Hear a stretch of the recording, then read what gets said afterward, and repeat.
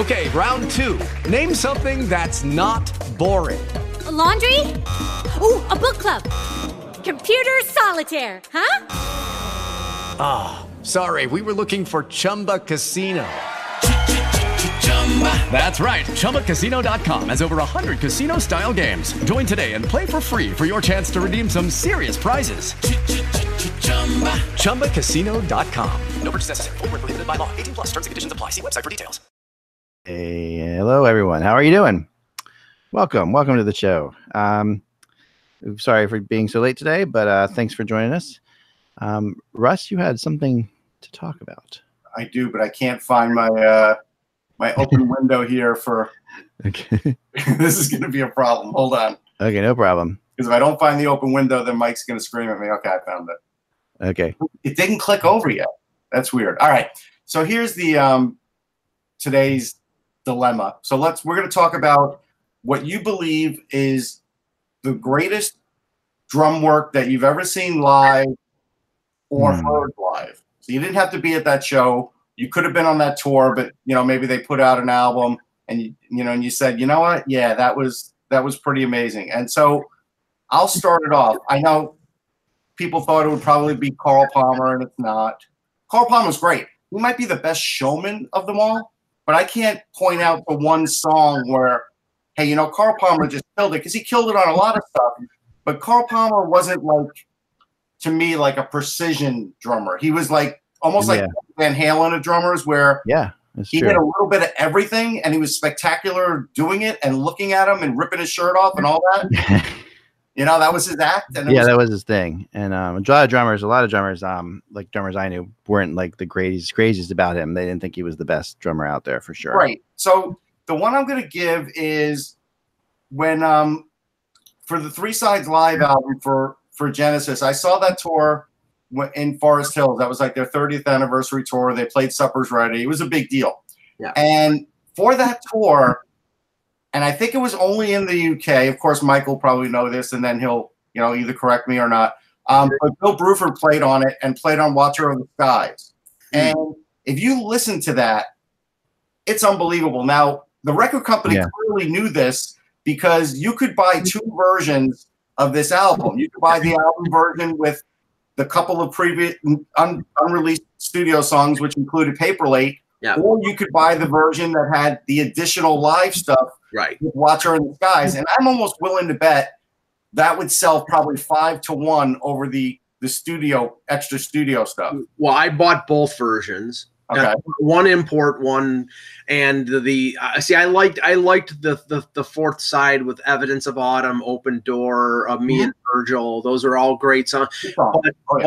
But the thing was, Russ, Bruford only toured with Genesis in '76 on the tour that ended up being the Seconds Out album, and that was a leftover from that. Now you saw this? You saw that, Russ, live?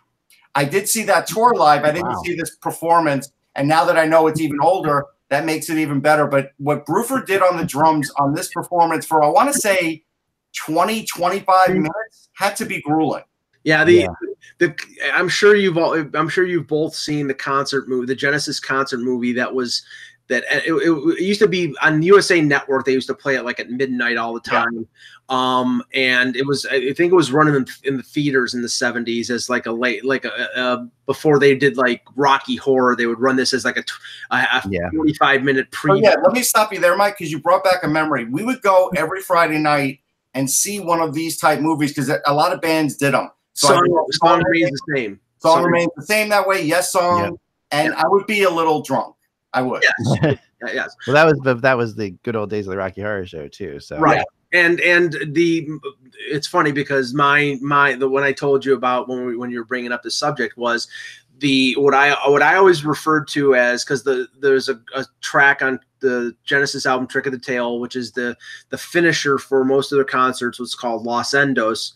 Me and a friend would call this version Super Endos, because it was both Collins and Bruford playing at the same time and synchronized. And these two are two of the best drummers ever, and being synchronized. And Collins and Chester Thompson did that as well, but they played a lot together. And I think Chester Thompson is a good drummer, but not at the level of Bruford. But them playing the passages that they were doing at the speed that they were doing it, and it being synchronized was just incredible. Yeah, that's really hard to do with drummers, and it's not, it's hard to get. I mean, the thing is, so I just saw Palmer recently with this Asia tour. Right. And he's very old now, obviously. He's 70. Yeah, and that's, so it's not fair to put anything. But the thing that always amazed me, and I saw him with Emerson, Lake, and Palmer too once. I also saw Emerson, Lake, and Powell once. Powell was a pretty good drummer too. Powell was really good. Yeah, that was a good album. I had that album. Yeah, that was a good album. But I always found that a little bit. It's so hard to. So you can't really compare drummers to. So, I mean, with one performance, like one song. Yeah, I mean, there's incredible. I mean, I mean, if I could ever see Supper's Ready live performed by any members of Genesis, I would be thrilled. I mean, that would be like a huge thing for me because that is my favorite song of all time. And I'll give you the setup on this act. So when I saw Forest Hills, this was the first time they ever opened up Forest Hills for concerts. Always was just for tennis. And it was hard to get tickets for. I was probably like 10th row on the floor, and it was the summertime, and it was a beautiful summer night. It really was. Oh man, see, that's amazing. That would slay me. And I was I was in the studio with Jerry Murata, who's a drummer, and he was a drummer for Peter Gabriel's solo band for many. I guess for the first album, first two albums maybe before Manu Cachet took yeah, he was the drummer from Orleans, the famous band Orleans. Oh, Orleans, yeah. That's where he was, that band, and he was great. Jerry Murata has turned into a really great producer and stuff like that. And while I was there, he actually was working with us, and Tony Levin was working with us as well. So that's where I got Tony Levin's a big name. Famous Tony Levin, Jerry Murata lunch at Applebee's. It's hilarious in Woodstock, New York. I know, but we talked a lot about different kinds of drummers, and because Jerry was a drummer, and he was like. It's like it depends what you are looking for out of a drummer, like it really does. I mean, my favorite drummers are drummers that really put down a better pocket than a lot of the guys you're talking about. Okay. Because I mean, to me, but drums are their own instrument, of course, obviously. But if you sometimes you need to, if you can go off on solos but still keep a pocket going, that's really solid. That's what I found sometimes with Bruford and Palmer is that they would lose the pocket of the song in their drum solos because they're vamping off, and that doesn't matter necessarily to some people. Some people don't care. That's more a jazz influence because they're just riffing. They're just going on, and that may have been carved out in the song that they allow them that freedom to do that for a certain. Yeah, and that is usually what happens. Especially with those guys when they do solos. I mean, they're allowed to do. I mean, Neil Peart's an amazing drummer. Yeah, let's and not forget. I'll give you one that my parents liked. That I remember they made sure I saw like on the Tonight Show, Buddy Rich. Buddy Rich. I mean, Paul McCartney. Ringo Starr was in there. Ringo Starr was a really influential drummer, even though a lot of people don't call him a good drummer. I mean, but he was, for what he did, the simplicity of what he did, led. I mean, there are so many. All right, so who's better, Ringo Starr or Charlie Watts? Because Ringo is. Yeah, I would say so. Charlie Watts is known as the human metronome, and I'm sorry. I would say that you can't discredit George Martin's influence on Ringo Starr, so it's hard to really say, like, that's fair. I mean, Charlie Watts didn't necessarily have that, but Martin really got Ringo to do what he did. Anybody who listens to the medley on Abbey Road and the song "The End" with the drum at the end of it, if you're not banging along with Ringo on that one, you're not human, because it's Lord Oberman has a great point. So I once saw a triple bill at Chase Stadium. It was REM, Joan Jett, and the Police. Now, we were stupid and we were drinking and playing Frisbee during REM, so we totally missed them. They weren't on for very long and we missed them. But Stuart Copeland, like on Spirits in the Material World, is just spectacular. Like, he really is. He's in my top 10 drummers. Yeah. I'll to stick with your question, I'll give you mine here. If you've ever seen, and it's been out there for a long time, I think it was filmed in 1985. The concert movie "Bring on the Night." It was Sting's first tour as a solo artist after the Police. His band was a number of jazz performers, including Branford Marsalis, and his drummer was a guy named Omar Hakim from Weather. There's a police song called "I Burn for You," and the drum solo at the end of "I Burn for You" is so unbelievable. It's got to be one of my favorites. He is an incredible. Yeah. No. Yeah. I mean, somebody I don't think on Helm. I mean, I didn't know the band's music well enough to be able to give you a good answer on that. Maybe Ek does. I don't. I don't know that well. I mean, one of the guys I really like is Phil Selway, who's the drummer for Radiohead. Oh yeah. And there's a really great YouTube video if you watch Phil Selway and Ringo Starr playing drums together on Beatles songs. It's a YouTube video. It's really fun. I mean, Phil Selway is insane. He's a really great drummer, and Radiohead is crazy good. I mean, they really are. They Keith Moon, right? He was insane too. I don't think Keith Moon's in the same vein as some of the other drummers we're mentioning. No, just another one that you didn't know what he was going to do. I don't even know if the band knew what he was going to do. Yeah, Keith Moon, I mean, is one of those guys who, obviously died so young, and it's hard to tell. But a lot of his legendary stuff has grown beyond him. Another good performance at Live Aid.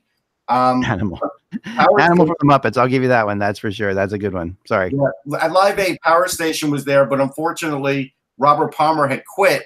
So they went with Michael DeBar's, but on drums was Tony Thompson. Yep. And when he was playing like Bang a Gong, this guy could play, man. He never gets. No. There's a lot of good drummers and really great drummers. And the reality of it in music, when you're trying out a musician for your band, the hardest thing to find is a drummer who's good. Okay. And that is by far the most difficult thing. And when you find a drummer that's good, you just stick with that drummer forever. Because I mean, drummers that if you have a drummer who you don't have to think about, you're set like that. But that is the backbone of everything for sure. It's the engine, right? Oh yeah. It's the engine. And it enables you as a musician to just float above the music and do your own thing, as opposed to having to tie it down, and lock it in like that. I mean, bass players and drummers, they have to lock it in together. But when you get to play your instrument and stuff like that, if there's a solid thing underneath you, you're set. You can just go. And there's nothing like that versus having someone who's fluctuating underneath you. That's just. But how come all musicians pretend they could play the drums? Like the funniest thing that I always see are when guitar players or a singer or whatever, they'll get behind the drum set for a minute. And the drummer always looks like a little annoyed when they do that in a concert, but a lot of them do it. Well, playing drums is not that hard, but playing drums well is incredibly hard. So it's like one of those things that's really just like, I mean, a lot of people can play guitar and fake it. Well, you can fake drums if you're playing by yourself. So if you watch somebody with a guitar just sitting there and playing by themselves, that's fine. But to actually play drums means playing drums with a band. And if you can play drums with a band, that's Gabriel played drums before, like in concert. Every once in a while, he would he would go behind the drums and play along. He was an drummer. And I know that obviously everybody knows Paul McCartney played drums when Ringo quit the Beatles for about 3 weeks. He played drums on back in the USSR and again, a bass player, so bass players and drummers have the same kind of mentality. They have the same kind of mentality for sure. I always saw like Squire and White. I always saw guys like that jamming together in a concert. Never really thought about it. Now it makes sense. Yeah. Oh yeah. It's an incredible skill, and there's all different kinds of drummers. I know that we've had a couple of drummers and there've been some phenomenal guys that play with us. So it's really hard to find. At least we didn't say an Air Supply drummer or something. That's good. No. Alex Van Halen, man. Although, this is the thing that you would, we toured with Richard Marx for a while, and Richard Marx, I don't know who his drummer was. I don't know his name, but those guys who play in those bands like Air Supply and they're amazing. I mean, I'm not going to say Air Supply is amazing at anything. They're incredible musicians. I mean, they do their. You might not like their music, but what they do incredibly well. Sappy garbage music, but I will say this: I did see Richard Marx on tour because someone in my house wanted to see him. He is good. There's no question. There are some Richard Marx songs that are good. He's good in concert, like he is. He's the nicest guy in the world. Like he seems like a good dude. He does. Such a good guy. That concert don't mean nothing. Yeah, we played at the concert in the Round on Long Island with with Richard Marx. Westbury Music Fair. Westbury Music Fair is one of my favorite concerts we've ever done. Yeah, and he was awesome. He was awesome to us, and his wife was the blonde girl who gets pregnant in Dirty Dancing. Yeah, she was there. I didn't see America in concert, right? But I'm not going to call them great musicians. Again, but those guys, I mean, they're fun. Yeah, no, I played with them too. I'm not really big into that kind of American Little River Band type stuff. It's not my cup of tea. But they're Australian. Yeah, there's different things there for sure. What would be called yacht rock now? Yeah, it is what's called yacht rock now. Yacht rock. My wife suddenly is like heavy into country all of a sudden. Like she's listening to Kenny Chesney all the time around here, which is hard to deal with. Lock her away and make sure that you play lots of progressive. I'm going to tell you what's happening here, and this is what's happening with your wife. Yeah, because I'm at a particular age now where I know a lot of women from my graduating class from high school who didn't like country back then, but they like it now. And country is dominated by male singers. Yeah, they're in their 40s, 50s. They like the male singer. That's what it is. It boils down to that. If you like, and the last thing, and we'll start talking hockey. If you like superior musicianship, you don't listen to country. You listen to bluegrass. I think that's totally unfair. I know. I think bluegrass, like Alison Krauss and Jerry Douglas and Sarah. No, I mean they're great musicians too, but there are great. I mean, they're great musicians in everything. Okay, there's amazing country musicians. I mean, you listen to Taylor Swift's band. Taylor Swift's band's ridiculous. They're really good. I knew you would bring up the Taylor Swift band. I almost was going to make a joke about that. You know how good they are. You know how hard it is to get into the Taylor Swift band. Can you imagine? You know how much money they make, so you know how difficult that is. You know how good those guys have to be. I don't care about money unless you're taking us for free. I'm not going, so I'll never know. No, but if you're a drummer and you're a studio drummer trying to go on tour, the competition to be in something like a band that's playing like the amount of shows and the amount of money that Taylor Swift is incredible. So if you think of that competition alone, think about how good you have to be to get into that band. Yeah, but if you're let's break this down. If you're like a middle-aged cigarette smoking fat drummer like the Cheap Trick guy, they're not hiring him even if he's the best guy because he doesn't have the look. They're going for no. You have to have the look too, but you got to also be good. There's 100 billion people who want to be on this tour. I mean, it's not. It's definitely not. You have to mention John Bonham. Bardicus mentioned him. John Bonham was great. There's no question. I never got to see Led Zeppelin in concert. Only what they did at Live Aid. I was going to get tickets at Nassau Coliseum for the tour for In Through the Outdoor, and then he died. So I never got a chance to see them live. Yeah. I saw Nirvana live when they were at Philly at the Khyber Pass, which is like a really small place in Philly. Yeah. So what was Grohl like then? Unbelievable. I mean this was before Nirvana hit. So this was like this was like during Bleach before Smells Like Teen Spirit. This is when my art friend students who were in college like knew of Nirvana and I didn't, and they took me. Okay. Like, yeah, you got to check this out. And I was like, what the hell is that? It was really blew me away. It blew me away, but at the same time, I'm like, I don't think the world is right. It felt like a step really far away from what was happening, and it was. I mean, and they completely, absolutely nailed it. I mean, they were unbelievable. So yeah, I mean that's true too. You have to. I mean, there's a lot of talented people out there, but people rip on country music because they don't like it. No. Look, I went to college down south. I heard country music. It's a lot of steel guitar. Everybody's dog got run over. Everybody's got to pick up. No, I agree. I'm not a fan of the lyrics. Everybody's wife is having an affair with. I'm going to go one step further. Not only am I not a fan of the lyrics, some of them are the laziest, just most depressing lyrics you could find in music.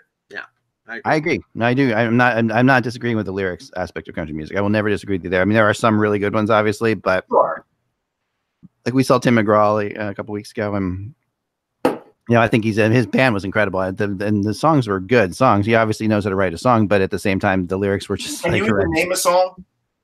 No, the lyrics were terrible. I mean, and I mean, I know them. I don't know what they're called. No, but you know what I mean. But that's no, that was the joke of the concert. My wife and I, we were sitting there. We were given the tickets by friends of ours who couldn't go. We're sitting in the second row, like right in front of him, and it was a last second thing. We're watching it, and the joke between the whole thing is we knew like the one song that everybody knows from Tim McGraw, but you would know it. It's like I think it was like a Monday Night Football song for a while, but then you're sitting there and. Our joke was we heard the first chorus, the first time we heard the chorus, and then could we learn that chorus like word for word by the end of the song, which usually you could, like, you could find a way because it was obvious. There were so obvious lyrics, obvious rhymes and stuff like that. Yeah. So yeah, there's a lot there, but musicianship as far as country music goes, anything, anywhere, any place where there's a lot of anything, there's talent. That's the bottom line. There's a lot of country. somebody hit a chord with me here because they brought up Come Sail Away. Look, Styx does have some good drum stuff. They with Too Much Time on My Hands, it's well done. Poor guy died. I think it was John Panazzo because I think Chuck is his brother. Yep. I think it's that way, or maybe the other way around. So, he was a good drummer, but he's nowhere near an elite that we're talking. Yeah, and I saw Styx live several times. I was a big Styx fan as a kid. I saw the Grand Illusion tour. A lot, yeah. I saw Grand Illusion tour. I saw the Mr. Roboto tour. Wow, that was the end. I saw the Pieces of Eight tour. And then so you're ahead of me, yeah. So, but I did see them like 2 years ago. Again, without Dennis DeYoung. I saw him twice in the last. Oh, John Anderson this weekend, is in Ocean City. Yeah, I know. We're in contact with his publicist. I may be able to get to go. We'll see. I was thinking about it. I don't know if my wife could take another prog rock show so soon after. I'm thinking 1,000 Hands is not very prog rockish at all. Now, play half the set will be Yes Music, but half is off his new album, and that's not prog rock. Really, you better start talking hockey, or they're gonna revolt. Yeah. But that is a really cool place. I saw the Hooters in that place, and it's small. That's a really fun place to see John Anderson. That sounds like a nightmare, but let's go. There's nowhere else, but there's not. Again, Ocean City's great. No, Ocean City. The Hooters are a nightmare. Let's. Those are great guys too. Anyway, moving on. Here we go. For those of you who keep track of the time, I'm sorry. Hello, Hockey World. It's Thursday, July 25th, 2019. I'm Michael Lagello. I'm Russ Cohen from Sportsology. And I am Eklund, and we have a trade to announce. A small trade, but a trade to announce. Yes. Mike? Between the ever busy Toronto Maple Leafs and the St. Louis Blues. They moved Marner? No. Paul Marner has been traded. Right. No, they did not move Mitch Marner. No, it's a 1-for-1 defensive deal. Andreas Borgman going to St. Louis. Jordan Schmaltz going to the Leafs. Schmaltz is a right-hand shot, former first-round pick. I mislooked at Cap Central. I thought he was an RFA, arbitration eligible RFA, but he's still under contract, $700,000 this year. Borgman is a left-hand shot, so I think this is more the Leafs saying, okay, here's some depth on the right side. Maybe bottom pairing guy, a guy who could play in the league, at least not be a liability like some of the defensemen they have, like Martin Marincin or Justin Hall, who I don't think are NHL defensemen. And they may play some of them early in the season because Travis Dermott is hurt. Right. I think it's a pretty fair, pretty even deal. They're both, mid-20s. It's good to get some Schmaltz on the defensive end for the Leafs. I think it's a good thing. No, it's good. I mean, Schmaltz is a fast puck transporting guy. The offense never came around, but he could play a little bit, and he played for Dave Haxtell. That is the big key here. Oh, so he's a North Dakota kid. He's a North Dakota guy. So now you're hoping he and Haxtell really click again, because if he does, maybe the offense does come back out. So this is a good low-risk move for them. By the way, in the chat room, the show has never clicked over. So if it all of a sudden you start hearing it out of nowhere, I can't control it anymore. I've been waiting for like 5 minutes. And it's funny, it's working for me. People are following along with me in the chat room. No, it's working. What I'm saying is I always have to pause the show because Mike gets really bitchy about it when he hears his own voice, like even for a second. Yeah. And so like it could click over any minute. Like it's just it hasn't done that when I have to hit the pause. I got you. Yeah. I got you. Yeah, no, I mean it's not a bet. I mean anything can help defensively with Toronto is a good idea, Well, they're bottom. It's funny because I started a series of articles here, looking at some of the battles that will be taking place in training camp, like fourth line center and bottom pairing defense. And if you look at the bottom pairing of their defense before Travis Dermott comes back, it's a horror show. It's Justin Hall, Martin Marincin, Kevin Gravel. Ben Harper. I mean, it's not good. I mean, they're going to be playing their top four over 20 minutes a night for sure early on in the season because these guys, let's just say Babcock will not want them out that much. Yeah, there's no way. No, I agree. Now, he might like Schmaltz a little bit because there is a little bit of an edge to his play, too. Right. That's good. I'm just saying. Yeah. I mean, last year when they needed – they basically sat Justin Hall for the entire year. He played 5 games. He was healthy the entire year. And I don't like that. I really like if the guy makes the team, then he should get in there every once in a while. These taxi squad guys like Nick Batan, who couldn't play because they couldn't send him down to the minors, and he was never somebody they kept him around because they didn't want to lose him on waivers. Who was the other defenseman a couple of years ago? Oh, Frankie Corrado. Frankie Corrado, that poor guy. Yeah, well, and then got paid, but you know he got paid. But the thing was that Lou Lamoriello picked him up without consulting Mike Babcock, and Mike Babcock didn't want to play him, so he didn't play him. And that's what I mean. It's like, you know, that there's got to be something. You know, you have a taxi squad there, and the Leafs probably won't have that because they'll be close to the cap, and they probably won't carry a lot of extra bodies. But if the guy's on the 23-man roster, use them. You can't. Well, I will tell you this.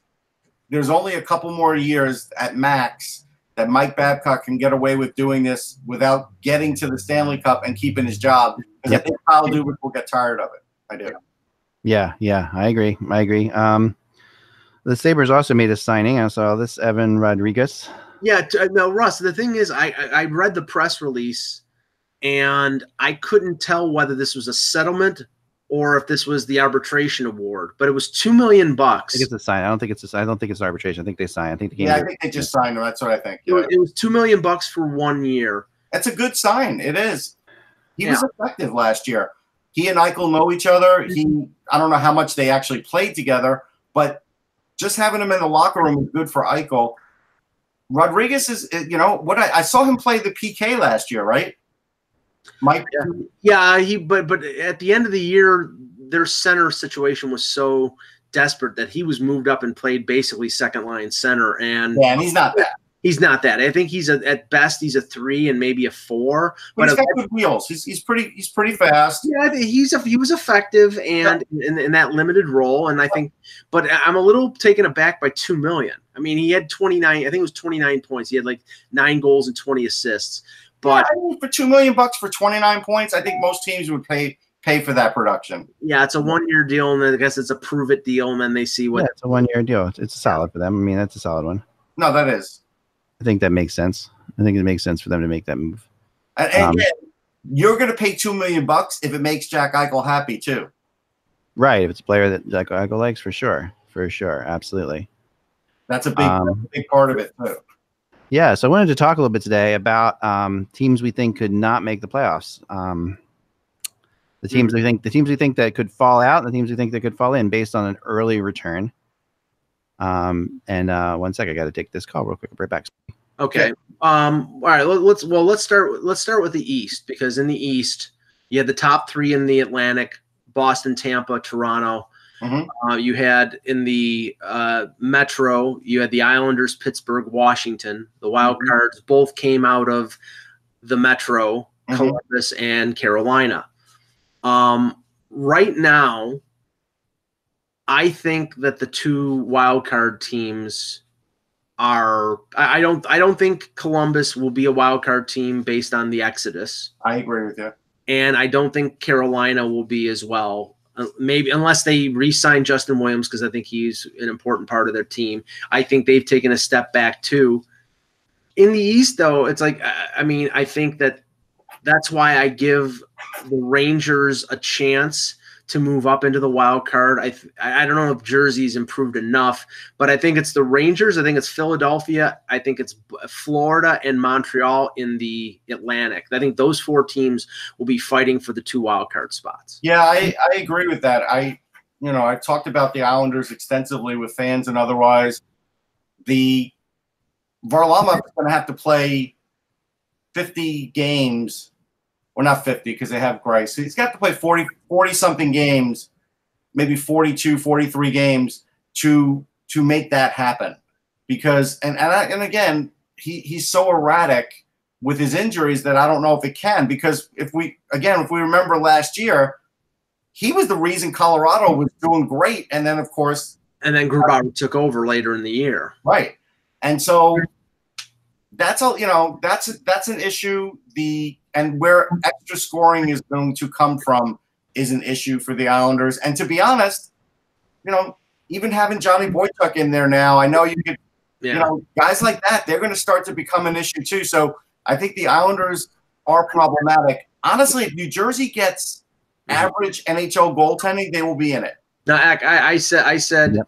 I think the top three in the Atlantic will stay the top three. Maybe Florida challenges one of them, but I think, but I think the two wild card teams from last year, Columbus and Carolina, are in deep trouble in terms of getting back in the playoffs. Yep. And I think Florida, I think Montreal, I think the Rangers and the Flyers all could challenge for those wild card spots. Maybe Florida gets into the top three and one of those three teams drops down, probably either Boston or Toronto, but depending on how good Bobrovsky plays. But that's the way I see it going into the season. I want to bring up a point here, with the Flyers, because Lord Oberman brought it up, that they have 3 defensive coaches. That's not necessarily a good thing. No. Like, I understand they want to have an emphasis on defense, and that's all well and good, but you can have too much of an emphasis on defense like a John Tortorella and take away from your offense. And, again, if you want to lose Jake Voracek, keep telling him to play defense, and you'll lose him quicker than anybody on that team as far as, his what terrific offensive ability he has. Yeah, I mean, they're really going to need somebody who's going to be able to help that offense go, and I don't know where that's going to come from. I mean, it should be, I guess, Vigneault, right? But I don't know. It should be, but again, he's defense first too. He does like the great skating, puck moving aspect of offense, though. So that part will definitely be there. But again, if they're going to stress that everybody needs to be really responsible, I get it. With Konechny, you want to crack down on a little. That's fine.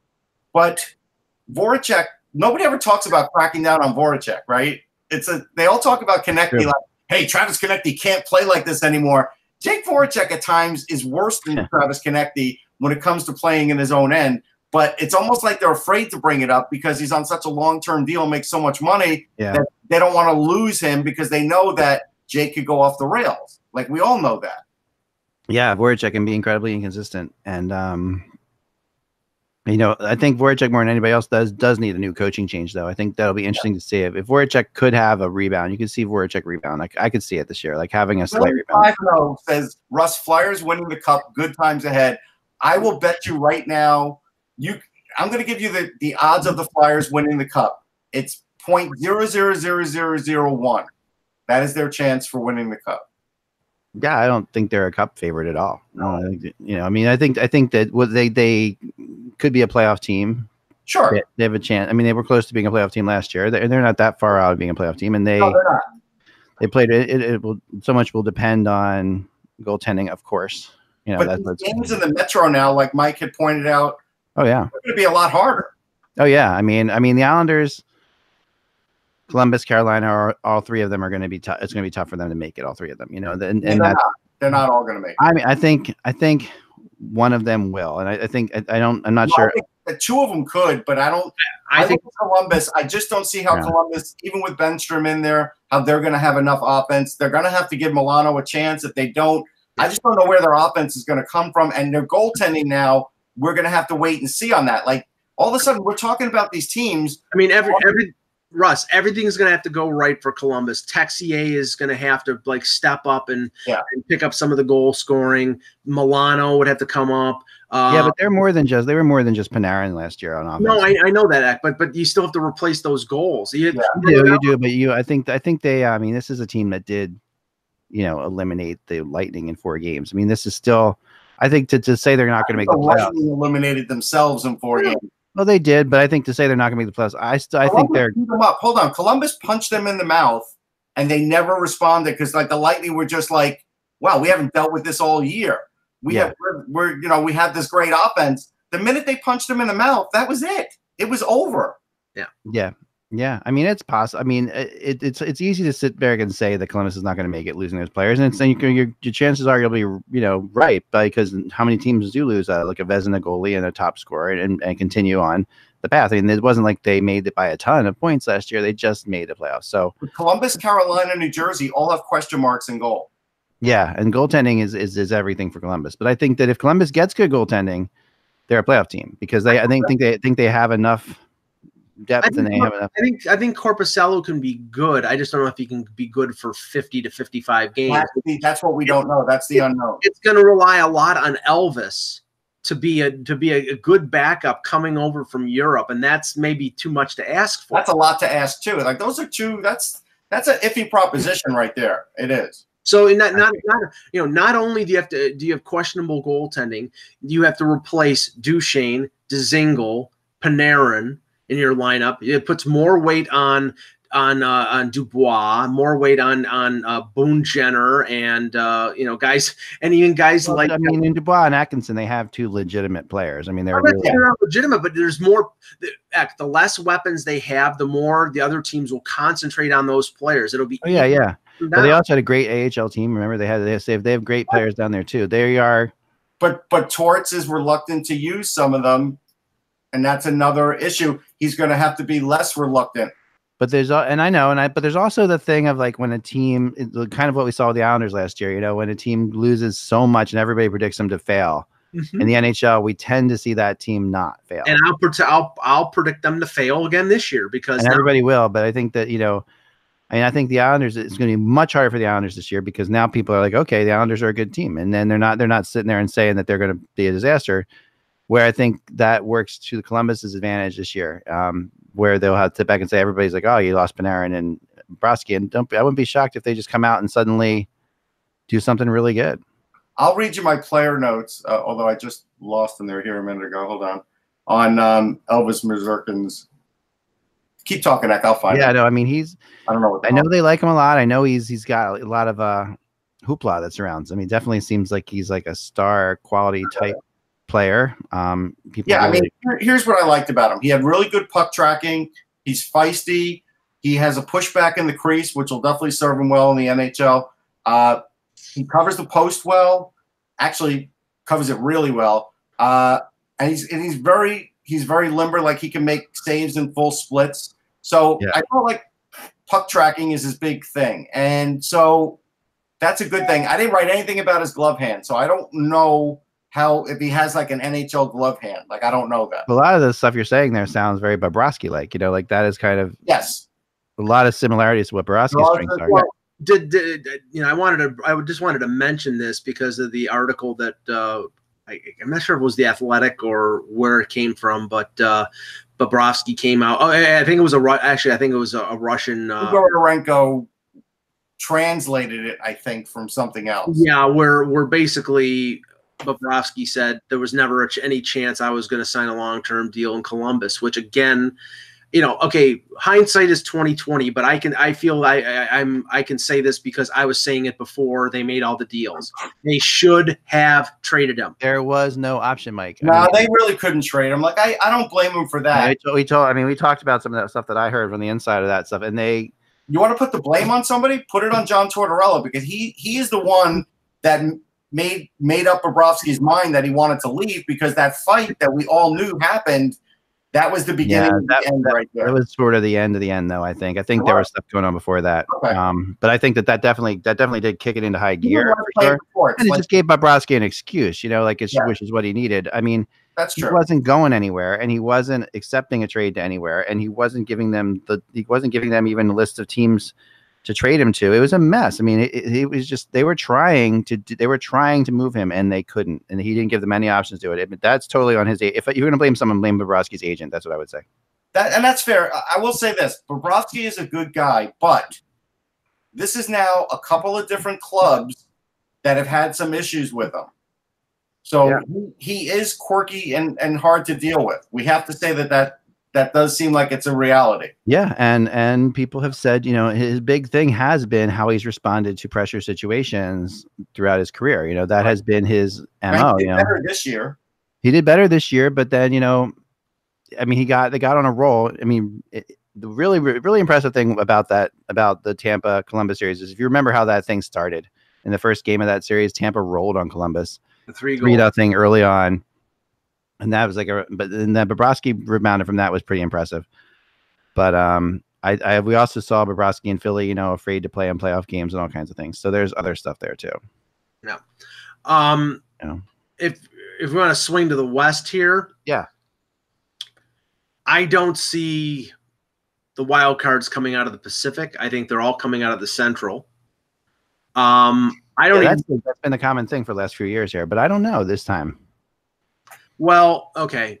I think that Calgary, San Jose, they're 2 locks in the West, and then you can say probably Vegas. Do you think Vancouver is improved enough to challenge for one of those top 3 spots? I don't think Edmonton is. LA and Anaheim are in rebuilds. Yeah. So is Vancouver, but Vancouver's talent. I will say this: even though Anaheim is in rebuild, if Gibson gets on a roll, it's possible they could hang around. And they have a good defense still.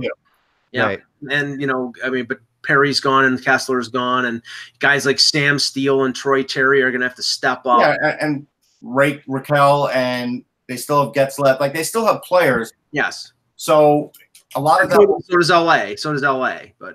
No, not like that, though. I think not as much, but they still not as much. I think Anaheim does have better players. Yeah. I think it does fall on Gibson a little bit, but now, I don't know.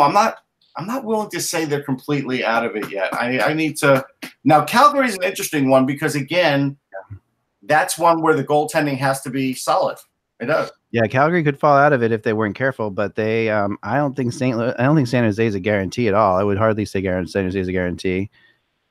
Losing, Pavelski is going to be a big deal to them. And it's going to be a big deal. That in the locker room, there'll be a little bit of a locker room. Yeah, it's going to be an issue, and that's they're not stepping up there. And then, I'm expect okay, and maybe this is not a big deal, but I'm expecting them to sign both Thornton and Marleau. So when they do, maybe they do, but that doesn't, At least I think what Eck is trying to say, and what I've thought about with that team is. I don't want to say it's Erik Karlsson's team because it's not, but he's a huge factor in that locker room. Now, yeah, it kind of is now. It's Logan Couture's team. Yeah, but Erik Karlsson. If Erik Karlsson gets hurt, they're in trouble. I mean, right. A lot is going to depend on that, and so that does make it an interesting situation. Yeah, I mean, and I think Arizona is going to be an issue. I think Arizona could be an issue. I could see Arizona making a run for it. I have to be convinced. I think that they are better than at least 3 teams in the division, and maybe more, So as it plays along, I think Arizona is going to be. Arizona is better than LA, maybe. Yeah, they're better than Anaheim. I'll give them that. All right, yes. And I think they're better than Vancouver. I think they're better than Anaheim. I don't know if they're better than Vancouver. I think they might be better than Edmonton, but I don't think they're better. They're not better than Edmonton. It's just ridiculous. It's absolutely absurd. Go ahead. Not. Edmonton is a joke. They really are a joke. They have the best player in the league, and they're not in the top 25 in the league. They're one. Hold on. There's a story brewing in Calgary. Okay. Because David Rittich isn't signed yet, right? Correct. Yeah. That's an issue now because he was good for them, and they actually need him now. He's got a bit of leverage there. Yeah. Well, they got Talbot, and they probably the number 2 would be Gillies if there's a holdout or an impasse. But I don't know. It's a question of whether he's going to be their number 1 or 1A like he was with Smith last year, or if they're going to go with Talbot and play Talbot a lot. I think Talbot will be better in Calgary because he actually has a defense in Calgary. Talbot's better if he plays a lot. He's got to play a lot. That's what's got to happen with him. And, if he gets the time, then yes, he'll be good. If he doesn't get a lot of time, he's not going to be the greatest. I think Mike Smith will be good in Edmonton, though. I think he'll be a good fit for them.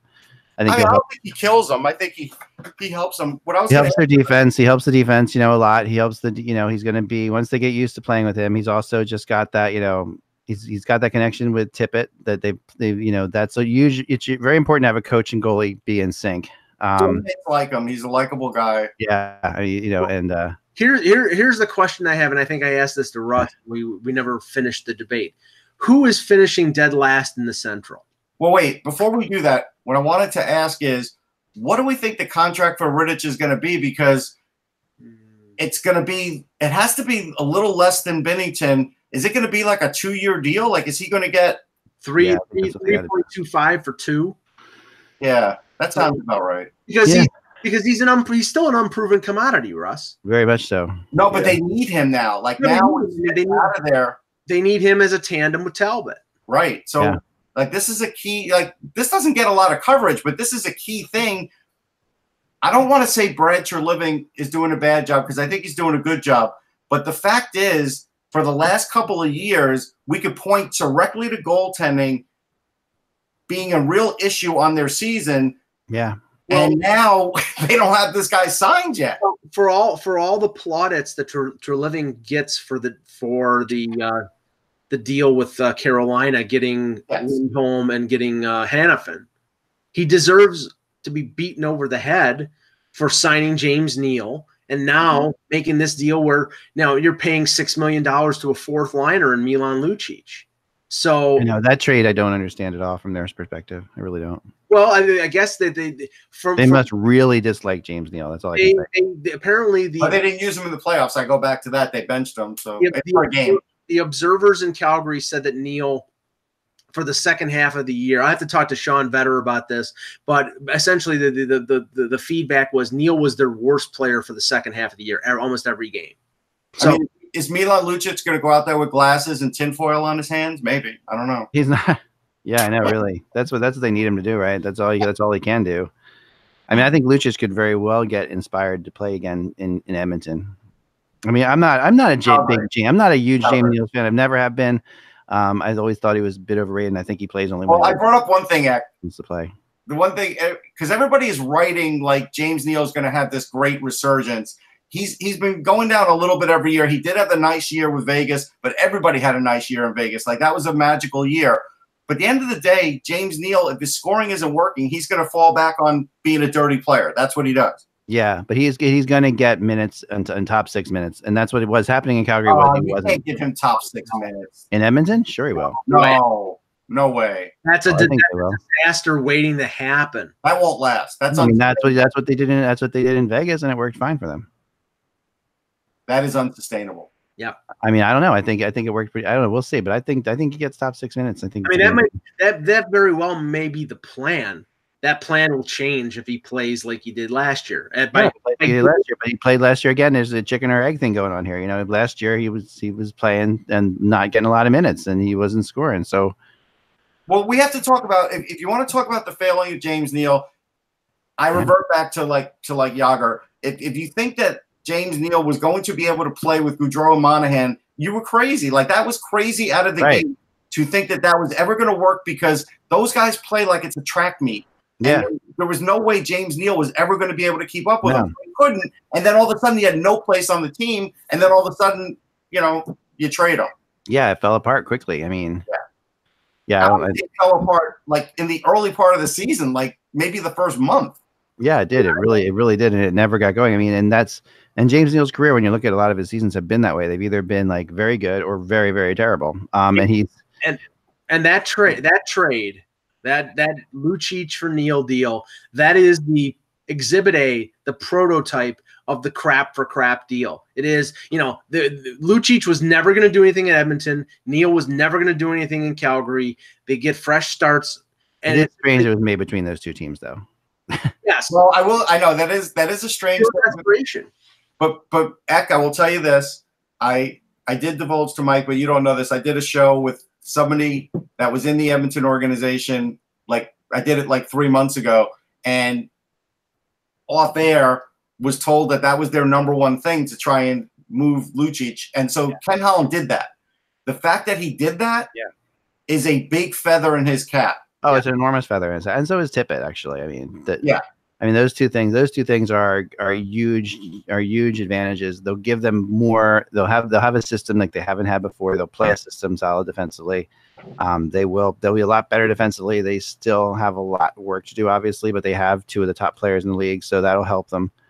But if anybody wants to bet me that Edmonton finishes below Arizona in the standings, I would love to take that bet, because that's like, to me, I think Arizona is going to be good, but I just think that's like, I won't go down that road. I just know for a fact that Edmonton's going to miss the playoffs. Yeah, I don't know that for a fact. I mean, that one I'll bet some cookies on. So I know they didn't miss by much last year. So to me, I don't know. And they were terrible last year. So if they get anything going at all this year, they're going to be terrible this year. No, I mean they were epically terrible last year, and I think that I mean, they need to just get a half of their team to play like they did the year before, and they're in the playoffs. So if they can get anybody to put in anything, they'll be a lot better. I don't know. We'll see. We'll see. I think the West is. I think the West is going to be changing a lot. I think Nashville's in trouble. Actually, I think Nashville's in trouble. No, I think Nashville's in trouble. So let me ask the question again. So do you? I mean, I think that predicting who is going to finish last in the Central is the more difficult question, because I think all these teams, except the one I think will finish in last, got better in that division, and I think Minnesota is going to finish in last in that division. Yeah, I'm not ready to go there yet. I want to go back to, because Randy brought up a good point that we haven't brought up a lot on the show. Matthew Tkachuk is asking for $8 million, and his contract, I didn't realize he is an RFA. Like it's a big he's one deal. of those logjam RFAs He is. that we haven't really talked about. Yeah, I've written about him a little bit, and it's a real problem. I mean, it's a serious problem for them. He's asking for more than Monahan and Gaudreau are getting. Now, that's the nature of the business because they signed those deals a couple years ago. But, I mean, he did score, I think, 34 goals last year. He had 77 points. Yeah, I mean, that's nothing to sneeze at. When a 29-point forward is getting $2 million, somebody scores 77, they're going to ask for 8. But now, because of that, if let's say they pay something close to 8, they're going to be in cap trouble. They are going to have to trade somebody because they only have $77,500,000 in cap space. When you find somebody to take Michael Stone or trade Brody or trade Hamonic, one of those defensemen, they've got a lot of young defensemen coming up. Anderson. Yeah, that's probably what they're going to have to do. I don't think they're going to trade Hamonic, but maybe Stone, maybe. Yeah, maybe. I mean, they're going to have to do it. I don't know. I mean, I think Minnesota is probably the team, but it's a real, they have some young players. They're really, from what I've been told, I don't know enough about the prospects in Minnesota, but I've been told that they could be better than you think. Well, I think they are better than you think, because what if in a year Kaprizov comes over? Right. Yeah. I mean, apparently, now I want to say this. Apparently, some people who put out those prospect lists of saying that guys who aren't in the NHL, actually prospects just period in the NHL, and they come out with a listing. Mike, what was Kaprizov at? Like 11? 11, yeah. 11. The guy scores 30 goals every year in the KHL. You have to be higher than 11. That's bigger impact than most players will have. He'll have a Radulov kind of impact when he comes into the NHL. And so if that happens next year, if they get lucky and that happens, that changes their complete outlook, because that's everything. He'll come in on an entry level. It takes a lot of pressure off of the other guys too, which is really what they need. They really need some. They've got some guys on there that are being dependent on to be the guy, and they would be much better if they were the second line guy. Yeah, I think Donato, if he gets good power play time, will put in points. Luke Cunnin has been sort of injury ridden the first couple of years, but I think he could really produce for them if he's not hurt. Greenway, Eriksson, Ek. They've got a lot of young. Eriksson Ek has been a little underwhelming. I'll admit that. I'm surprised at his slow progress, but maybe now with Granlund moved out of there, that'll help him. And Greenway, I think, was going to be just a little better than what you see now, which is fine. I don't think, I didn't think Jordan Greenway was ever going to be like a big time producer, but he could produce a little more. So they do have that going for them. Yeah. And they still have some defensive prospects that are good that just aren't ready. Yeah, that's true. That's a very good point. PK Subban's being introduced to the media in New Jersey as we speak right now. That's cool. You know what the best part of PK will be? When Ranger fans are filling up the Rock, PK will definitely combat that in the game. Yeah. I imagine pre-game they'll have something taped. Like, he will troll them hard. He'll get booed like Denny Potvin at MSG. Oh, absolutely. He will get a bigger reaction than any Devil has gotten for a very long time at MSG, which is great. Lindsey Vaughn better not show up. Probably like back to the Scott Stevens. But he will show up because it's the guard. No, probably the Scott Stevens days, right? I mean, I think it'll be fun to watch PK in the city too, in and around the city. Yeah. The thing that you included in your blog today. Yep. The player born on your birthday against the Gold. That was fun. I like that. Just kind of cool. Well, now the thing is, if you take it literally. The best player who was born on my birthday is Scott Stevens. I've got that beat. Now I would not, but you got to put him on a break on a shootout. So is that your guy? Right. One of the other guys on my birthday is Jussi Jokinen, who was the best, shots and shootouts. So good shootout guy. That's interesting. I would choose Jussi Jokinen over, and he'd go against Grant Fuhrer because Grant Fuhrer won in '85. In the Grant year, okay, yeah, because mine was the best offensive player on my birthday is Jean Rattel, so I'll take him every time. And who did he? What year did you graduate, Russ? High school? 81. So that's 81. Billy Smith. That's Billy Smith. Yeah. So that's perfect because I hated Billy Smith, but I'll take him in the shootout. It's fine. My big thing is I've got three really good players born on my birthday. Claude Giroux, who I think is a guy I would go with, I think. But Marion Host is also born on my birthday, so that's like a tough one. Oh, I think I might go Hossa. Who's the third? The other and third one is Tim Horton, who's a great player, but obviously not. I mean, Giroux stinks in the shootout. Let's start there. Hossa, and what year? High school? And I would be 86, so that's going against Patrick Waugh in the as a rookie, the rookie Patrick Waugh. I said Scott Stevens will take the breakaway, and in the middle of the breakaway, he'll clean Gretzky's clock. So my favorite thing was the guys who said they graduated in 2005 when they were shooting at an empty net, which I loved. I thought that was awesome. Actually, Hossa was pretty good in the shootout. You'd rather have him than Giroux. I probably should be with Hossa. Yeah. Yeah. I mean, there's Giroux. I got to be honest. Giroux does the shootout like 3 or 4 times a year, and he just wants to get it over with. He doesn't use the same moves on the shootout that he does in the game. It's almost he's a better breakaway guy in the games. I know. Right. He's almost like he's afraid to fail in the shootout. So he just does something that's pretty robotic. And I never understood that. There were just some guys like Jaromir Jagr was completely uncomfortable in the shootout. Never Gretzky, right? Wayne Gretzky was never comfortable in that situation. Remember? That's true. He never had. He was deadly, and even in breakaways in games, Gretzky was not. Actually, who was the coach that didn't use Gretzky? Mark Crawford. Right. Yeah. The genius Mark Crawford. Yes. Yeah. Yeah. I mean, that's interesting. I know. I don't know.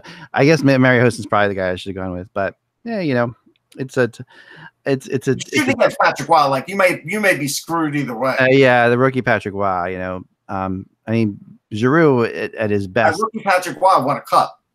Yeah. Well, that's what's true with everyone because the way it works is the goalie. You're going against the goalie who won the cup the year of your. I think I got the best chance with the Rattel going over Billy Smith because if Billy Smith is going to take a hatchet to Rattel, he's probably not going to hit him. But what Billy Smith's going to do is he's going to take his goalie stick halfway down and butt end Rattel as he goes by, like he did to Lindy. Right. Yeah. The other funny one I liked are the people who graduated in 2010 and they're going against Antti Niemi. So they're one guy's my birthday's April 27th, which I think is Wayne Gretzky's birthday, and I graduated in 2010, so I'm going against Antti Niemi. I like my chances. I'm pretty good. I'm looking pretty good there. I wish my birthday was 2013, so I can go up against Anton Forsberg. Right. Yeah, if you haven't graduated yet from high school, you can't do this game, I guess. But there you have it. I like the. It was definitely a fun experiment. Really kind of cool, fun little thing to do in the middle of summer. That's all the time we have for today, guys. Remember, without the buzz, it is just hockey. We'll be back again tomorrow. And thanks so much for supporting us on patreon.com/hockey. And all of you guys, a lot of you guys are saying out you want to just keep doing 5 shows a week. I think that's probably what we're going to do, but we'll see how it goes here. But we're going to do our best. So, guys, remember, without the buzz, it's just hockey. We will talk to you soon. Okay, round 2. Name something that's not boring. A laundry? Ooh, a book club. Computer solitaire, huh? Sorry, we were looking for Chumba Casino. That's right. ChumbaCasino.com has over 100 casino-style games. Join today and play for free for your chance to redeem some serious prizes. ChumbaCasino.com. No purchase necessary. Void where prohibited by law. 18+ terms and conditions apply. See website for details.